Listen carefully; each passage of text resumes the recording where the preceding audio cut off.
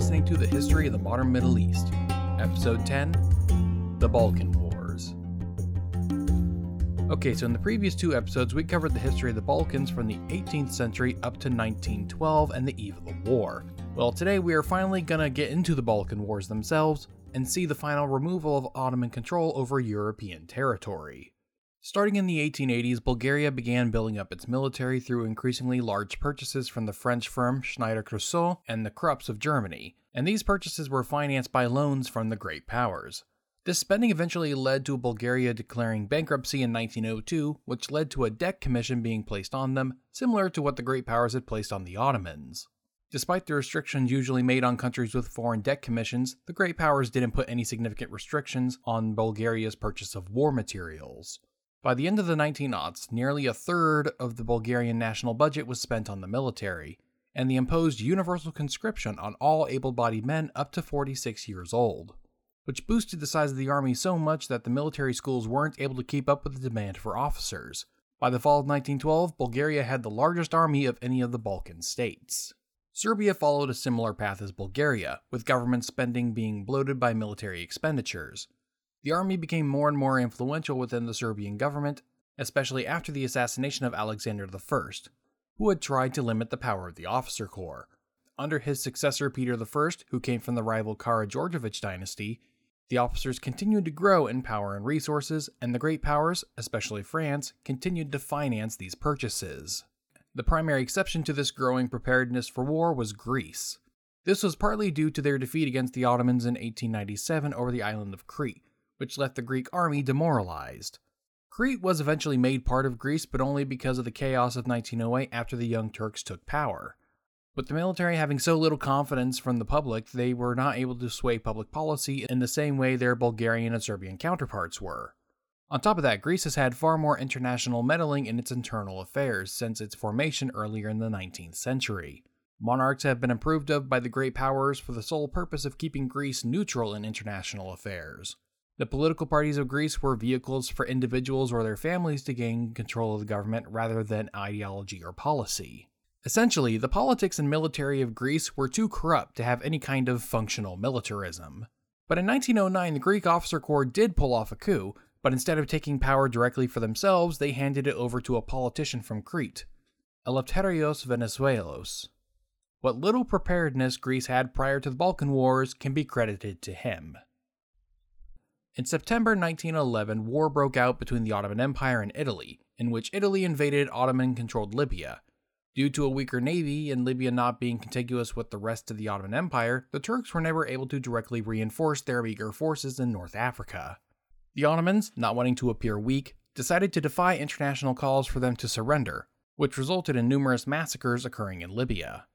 The Italians were able to take control of the coastal port cities, but not much beyond that, which allowed the few Ottoman soldiers there to ally with the local tribes to keep the Italians hemmed in.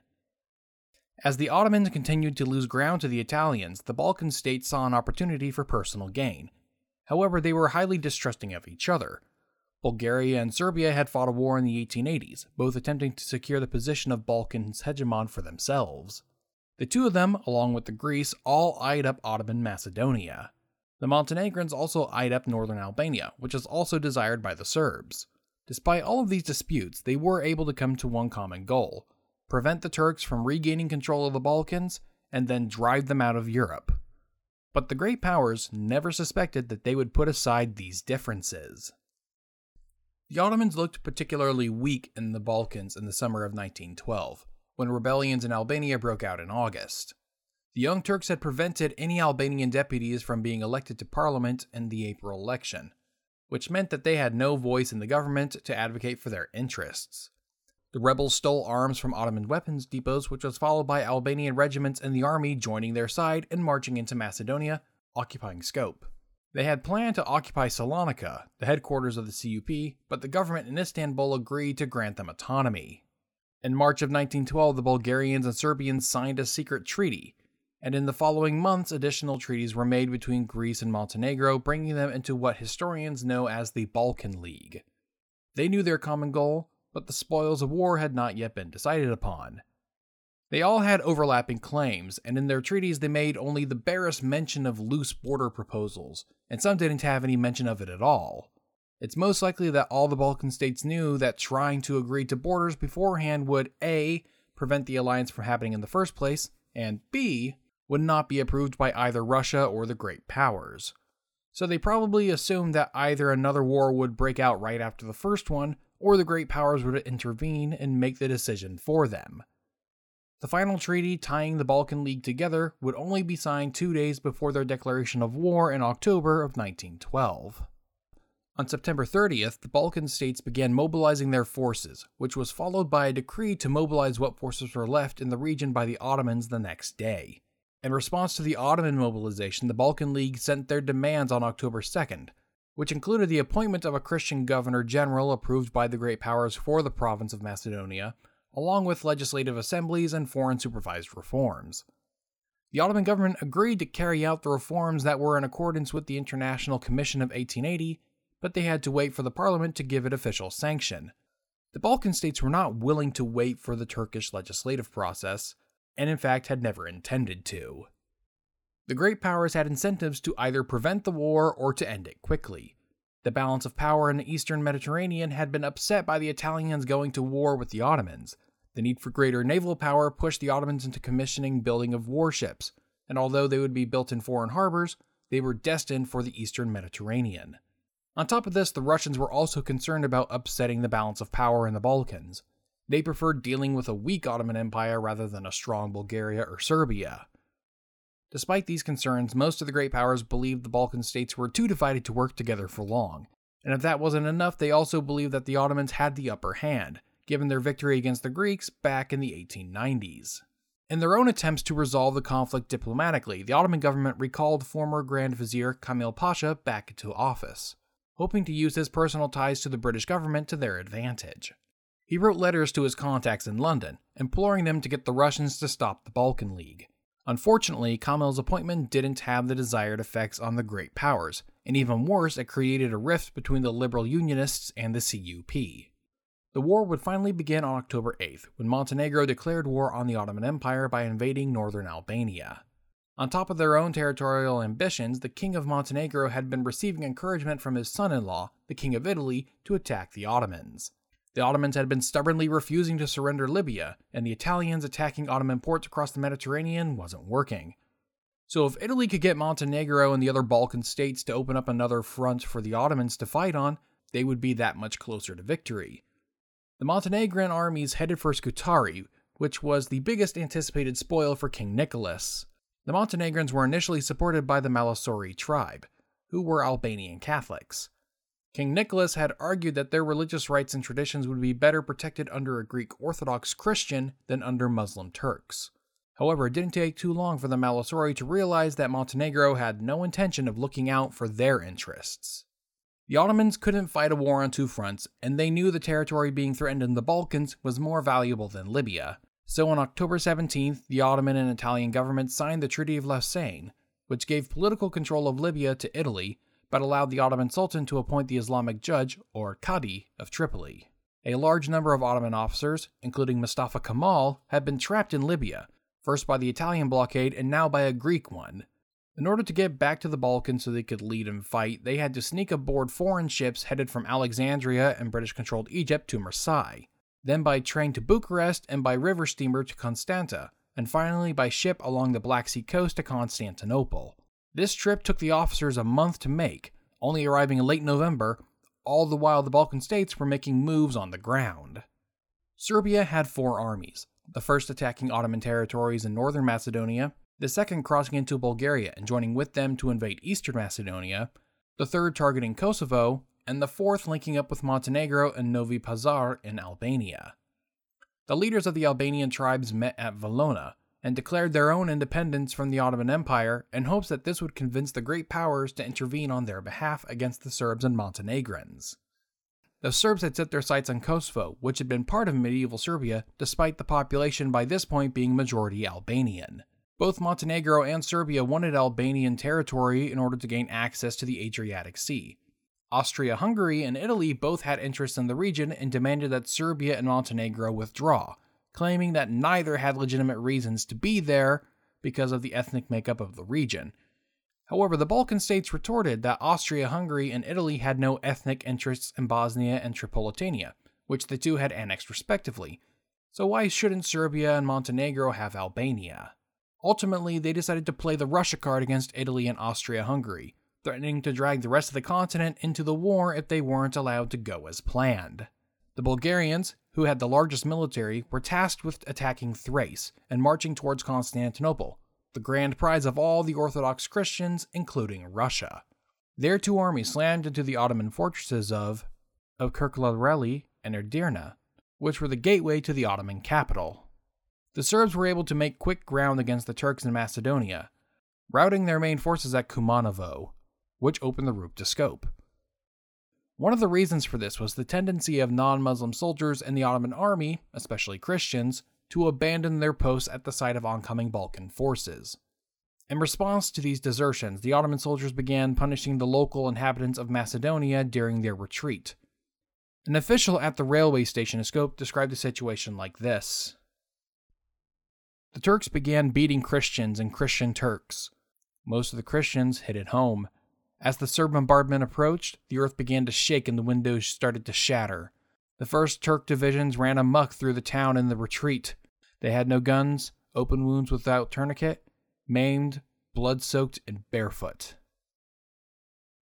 The trains, roads, and battlefields were soaked with rain, snow, and mud, and all were littered with the bodies of horses, soldiers, and civilians. The Serbs enacted their own atrocities against the Albanians in retaliation for the rumored treatment of Christians during their uprising earlier that year. They burned Albanian villages and decapitated Albanian soldiers and civilians.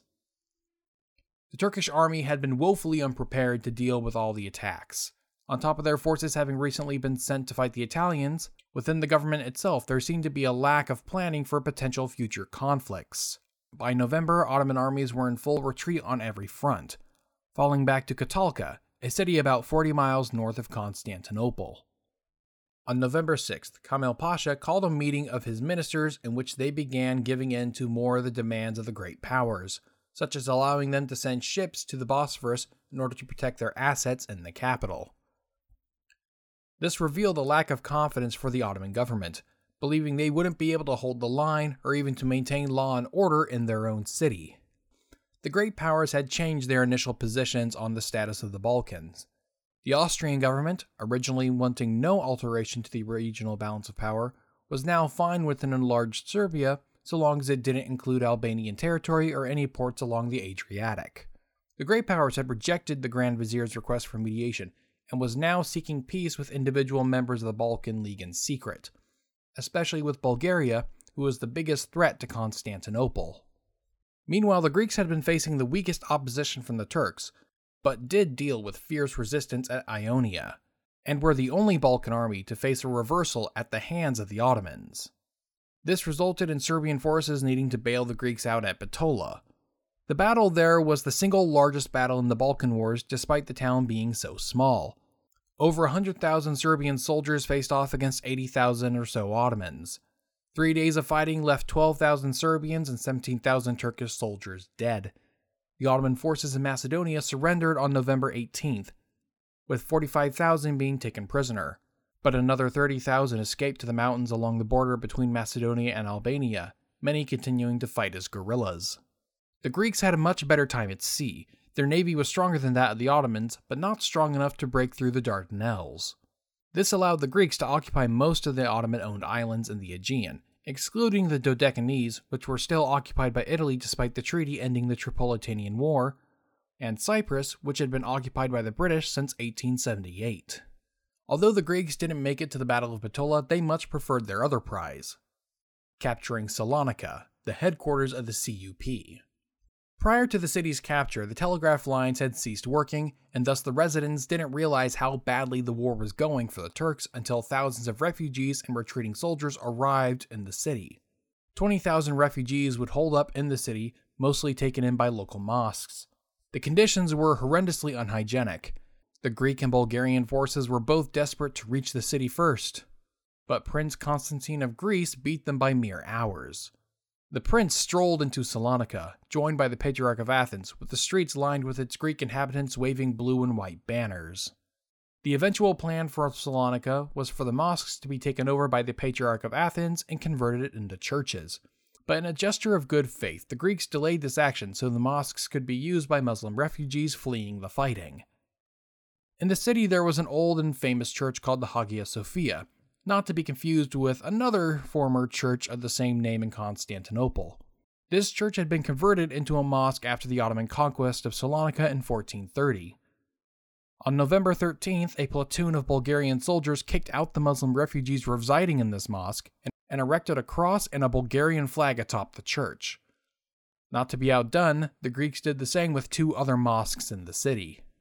The Serbians triggered a war scare in Europe when they occupied Alesia along the Adriatic coast on November 17th, which was crossing the red line set by Austria, who mobilized their armies in Bosnia along the Serbian border. In response, the Russian Minister of War wrote up orders to mobilize their armies along the Austrian borders, but the foreign minister warned that this would probably cause the Germans to mobilize as well, and they both believed aiding Serbia in its goal of regional hegemony was not in Russia's best interest. On the Thracian front, the Bulgarians attacked the Ottoman forces of Lozengrad, which fell after 3 days of siege. This triggered a shambling retreat for the Ottomans, who suffered serious casualties at the battles Leuleburgas and Babeski, which left Edirne as the last fortress city standing between the Balkan League and Constantinople. The Bulgarians would go on to besiege Edirne for 5 months, but it would not fall. During their retreats, the Ottomans committed more atrocities against the local Christians. One incident, confirmed by the Carnegie Commission, described how a Christian child was tossed into the air by a Turkish soldier and was then skewered on his bayonet. The Bulgarians also committed atrocities against the Turks and Muslims who were unable to escape before their arrival, destroying mosques with fire and dynamite. The Turkish forces retreating from Lozengrad made their way to a fortress to the west of Constantinople, Katalka, and formed a defensive line against the oncoming Bulgarians, who were beginning to exhaust their soldiers and supply lines. On November 17th, the Bulgarians began their assault on the Katalka line, and although it wasn't the biggest battle in terms of the number of soldiers, it's considered the most violent of the Balkan Wars. The artillery barrages of the Bulgarians created a thick covering of smoke over the battlefield, prophesying the coming war in Europe. The clouds could be seen from Constantinople, which spread fear amongst both the Christians and Muslims of the city. Both feared impending massacres. The Muslims feared it coming from the incoming Bulgarians, and the Christians feared it coming from the retreating Turks. And both had reasons for believing it. The embassies and consulates of the great powers were swarmed with Christians seeking asylum. The fears were so high that the Sultan fled the city, the first and last time an Ottoman ruler would do so under duress. Despite these fears, both Edirne and the Katalka line held out. The Turks learned from their mistakes earlier in the campaign and chose to fight on preferable conditions, including luring the Bulgarians into marshes south of the Turkos forest. The sea defenses of the Ottomans were also powerful enough to rebuff the Greek navy, who tried to land an invasion along the Sea of Marmara. This last instance in particular was an extremely useful lesson for the Ottomans later when repelling the landings at Gallipoli in the Great War. These successes along the Katalka line boosted the confidence of the CUP, who called for do-or-die resistance against the Bulgarians, but Kamil Pasha and the Liberal Unionists saw the moment differently. Rather than continuing the fight, they wanted to use this position of strength to get a better deal in the negotiated peace, which in their mind simply meant losing less territory than they initially feared.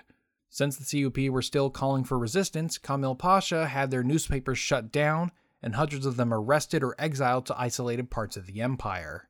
With them out of the way, they could push forward to peace. The Bulgarians and Serbs had continued to pour more men into the battles along the Katalka line, but before a final battle could commence, an armistice was signed on December 3rd, 1912. By the time of the armistice, all that remained of Ottoman Europe was the land behind the Katalka line, Gallipoli, and a few patches in mountainous Albania. Despite the fighting around Edirne having also stopped, the Bulgarians began receiving reinforcements from the Serbs, and they denied the Turks the ability to resupply the city with food. The only country that didn't sign the armistice was Greece, who continued to besiege the Ottoman-held city of Ionia, which would surrender months later. Serbia and Montenegro were also still active in Albania. Scutari had still not fallen to Montenegrin forces, which put King Nicholas in a tight spot, not being very popular within his own kingdom and having put all of his eggs into the Scutari basket. In December of 1912, the great powers met in London to try and resolve the crisis in the Balkans. They had agreed to create an autonomous Albania, with a prince selected by the great powers to rule over them, while also granting Serbia access to the sea. They also tried to resolve the fighting between the Balkan League and the Ottomans, but the Turks were reluctant to give up more territory in Thrace, especially Edirne, which they had managed to hold on to despite the Bulgarian onslaught. Kamil Pasha's government laid out their terms to the conference in London, which included them ceding all territory west of the province of Edirne, but Edirne itself remaining under Ottoman control, refusal to cede any islands in the Aegean, and a final resolution over the sovereignty of Crete as dictated by the great powers. This proposal was rejected by the Balkan League. On January 13th, a counter-proposal was made to the Ottomans. The city of Edirne would be ceded to the Bulgarians in addition to all the territory they had agreed to cede to the Balkan League, and the fate of the Aegean islands would be determined by the great powers. This counter-proposal also came with a warning that the war would resume were they not accepted. The Ottomans didn't want to give up Edirne. Not only had the city not yet fallen, but numerous Ottoman sultans were buried in the city and its mosques, and to give them up would be a national disgrace. But it looked as though Kamil's government was going to give in to the demands, so the members of the CUP within the government and the army orchestrated a coup. Since the start of the war in the Balkans, the CUP had tried to come to an understanding with the liberal Unionists. They wanted a united front against the foreign invaders, but when the liberals appointed Kamil Pasha as the Grand Vizier, their relationship became more strained. Kamil Pasha refused to cooperate with the CUP members who had experience in military matters. It became worse after the Grand Vizier had large numbers of CUP members arrested for publicly supporting the war, while the government was trying to end it. The former war minister, Şevket Pasha, a CUP ally, had made war plans for a potential conflict in the Balkans during his term, but the liberal unionist government refused to call him back to service.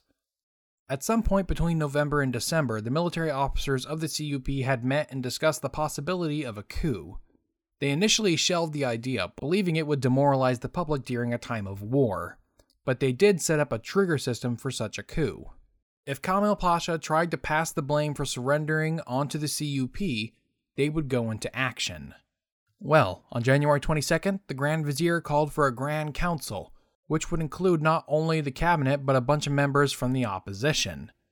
The purpose of this Grand Council, it was believed, was to accept the terms given at the London Conference. This was the last straw for the CUP. On January 23rd, religious students gathered outside the Sublime Porte. Scenes like this had brought down numerous sultans and governments before.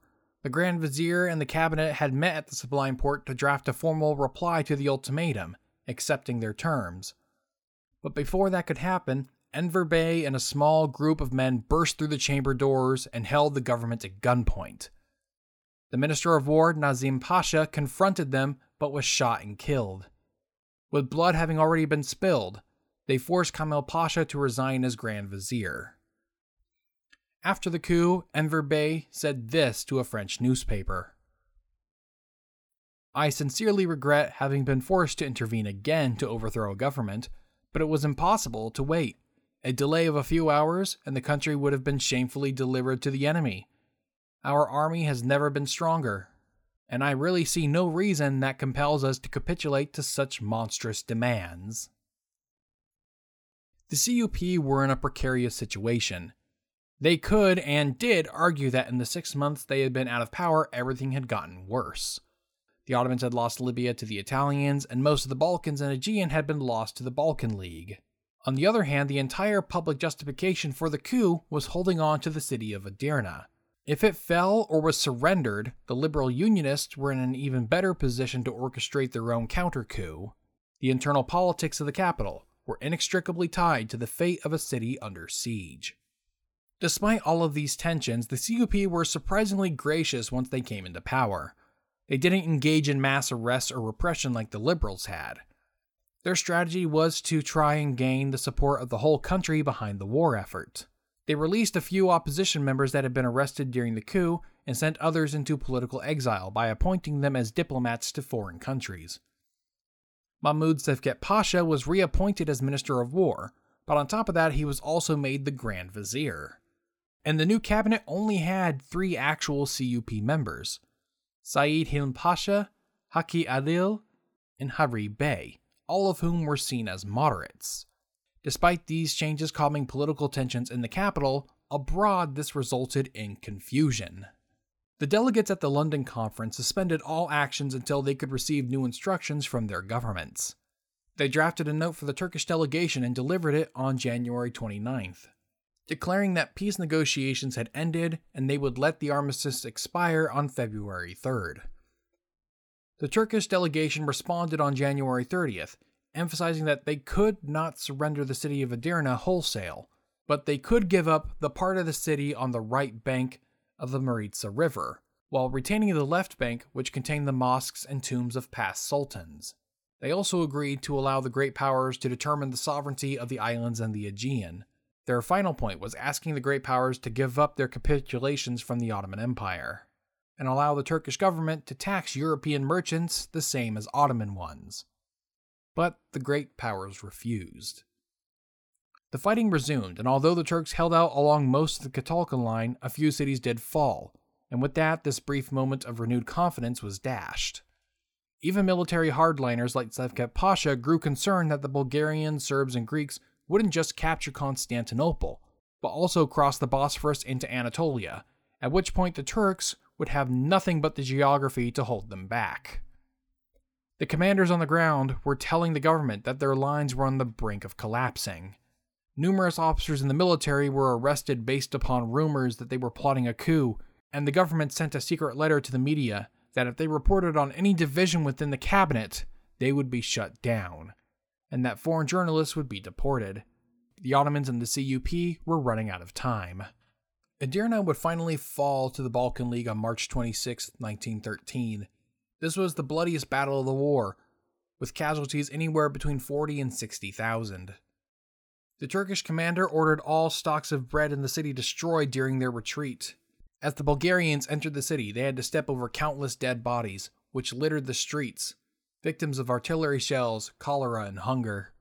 The Turks managed to hold out along the Catalka line and in Gallipoli, but everywhere else they continued to retreat or surrender.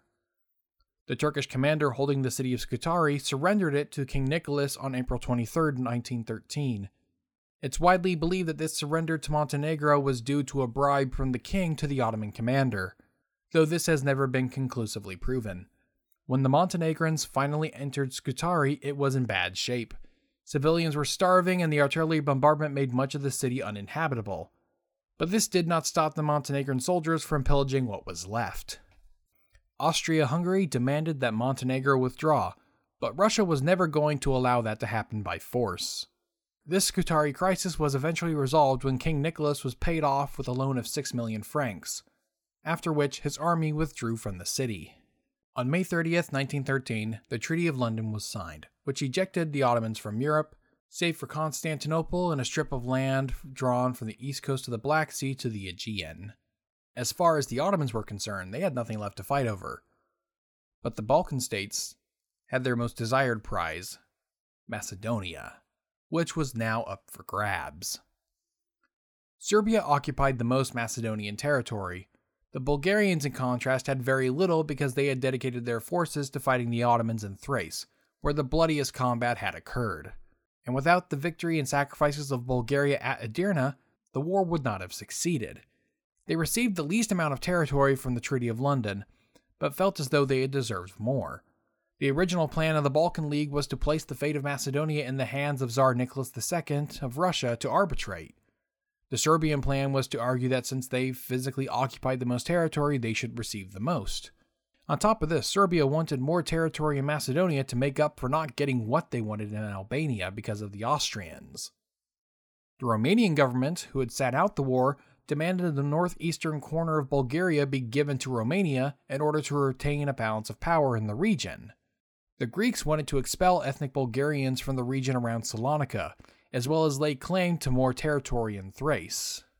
The Turks saw these dividing lines emerging, and fostered hostilities between the Balkan states as much as they could, all the while reinforcing the Catalka line in anticipation of war breaking out again.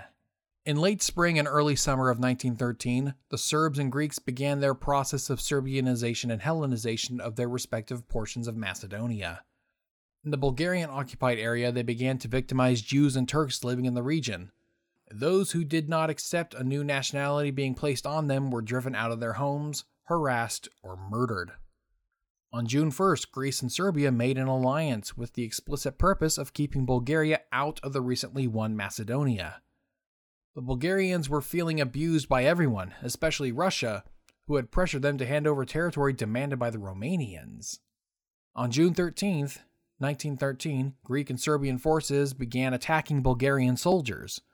On June 28th, Bulgarian General Savov, during negotiations chaired by Tsar Nicholas II, gave secret orders to his troops in Macedonia and Serbia to launch attacks on the Serbs. The Bulgarian army had been under tremendous strain. Not only had they taken heavy casualties during the war, but the soldiers that remained were exhausted and were demanding that they be demobilized so they could return home. In order to maintain order, the Bulgarians needed an enemy. On the night of June 29th, the Bulgarian army attacked the Serbs in Macedonia along the Vardar River. The attack had been ordered against the wishes of Bulgaria's liberal prime minister, Stoyan Danev, but Tsar Ferdinand overruled his opposition. This confusion gave time to the other Balkan states who orchestrated their own attacks. The Greek army began attacking Bulgarian forces in Salonika, which were quickly wiped out. Montenegro also declared war, but was quickly overshadowed by Romania, who declared war on July 10th. Meanwhile, the Ottomans were still licking their wounds when on the way to the Sublime Porte, Grand Vizier Sevket Pasha was assassinated. With the government in chaos, command of the situation went to Ahmed Semel Pasha, the military commander of the capital. He ordered the roundup and exile of opposition members and placed the city under a 10 p.m. curfew. 12 men were implicated in the plot, sentenced to death, and then executed on June 24th. Members of the Sultan's family were also sentenced to death, including our old friend, Prince Sabahaddin, who was sentenced in absentia. Succeeding Sevket Pasha was Mehmed Said Halim, a grandson of King Muhammad Ali of Egypt. This time, the CUP was done playing the unity game, filling the cabinet with nothing but their own members. While all of the internal issues were going on, the Ottomans never lost sight of the situation in the Balkans. They knew the Balkan League was falling apart and had too many unresolved overlapping claims for peace to be maintained, and so the CUP made sure to keep the army on a war footing in order to take advantage of any chance to reclaim territory, especially Edirne. Fighting had broken out among the former Balkan League members on June 30th, at which point the Ottomans put their preparations into double time. However, they had to reassure the great powers that they were not planning on declaring war against Bulgaria like all the other Balkan states did, but rather were simply going to enforce the treaty provisions calling for Bulgaria to vacate Turkish territory. The CUP supported renewed war with Bulgaria, but the cabinet was divided because they weren't certain of the outcome. They were particularly concerned about the reactions from the great powers, as well as about their finances. Since the cabinet was divided, the interior minister, Talat Pasha, and the Grand Vizier, Said Halim Pasha, took matters into their own hands. On July 10th, diplomats from Bulgaria arrived in Constantinople to open up negotiations, but they were rejected on a bogus claim that there had been a change in government in Bulgaria. This was followed on July 13th by the commander-in-chief of the Turkish military being ordered to, and I quote, reoccupy Turkish territory. When the foreign press asked if this meant that the Ottomans were going to recapture Edirne, the Grand Vizier insisted that they were only occupying territory given to them in the Treaty of London. But he would order them to reoccupy Edirne if it looked like it was going to be recaptured by the Greeks or some other Balkan power. Well, it just so happened that on July 24th, the need to retake Edirne arrived, and so they reoccupied the city on the 5th anniversary of the Young Turks' revolution. On August 7th, the Great Power sent a note to the Ottoman government telling them to respect the Treaty of London and withdraw from Edirne. The cabinet responded to their note on August 11th, politely telling them to shove it. Luckily for the Ottomans, the Great Powers were divided over how to move forward, and so the Turks were allowed to retain Edirne. They began negotiations with the Bulgarians on September 3rd, and on September 30th they signed the Treaty of Constantinople with Bulgaria. The treaty forced Bulgaria to acknowledge Ottoman control of Edirne, Kirklarli, and Didymotyko, and the surrounding territory. The Ottomans ceded the port of Dagagash, which is modern-day Alexandropolis, to Bulgaria. The Ottomans are not quite finished in Europe, but most of their future attentions would be directed toward the Middle East, the last remnants of their empire, and their most vulnerable weak spot. If you have any comments, questions, or concerns, you can reach me by email, historyofthemodernmiddleeast@gmail.com, or via Twitter @HMMEpodcast. You can check the website historyofthemodernmiddleeast.com or the show notes to see the sources used for this episode. Thanks for listening.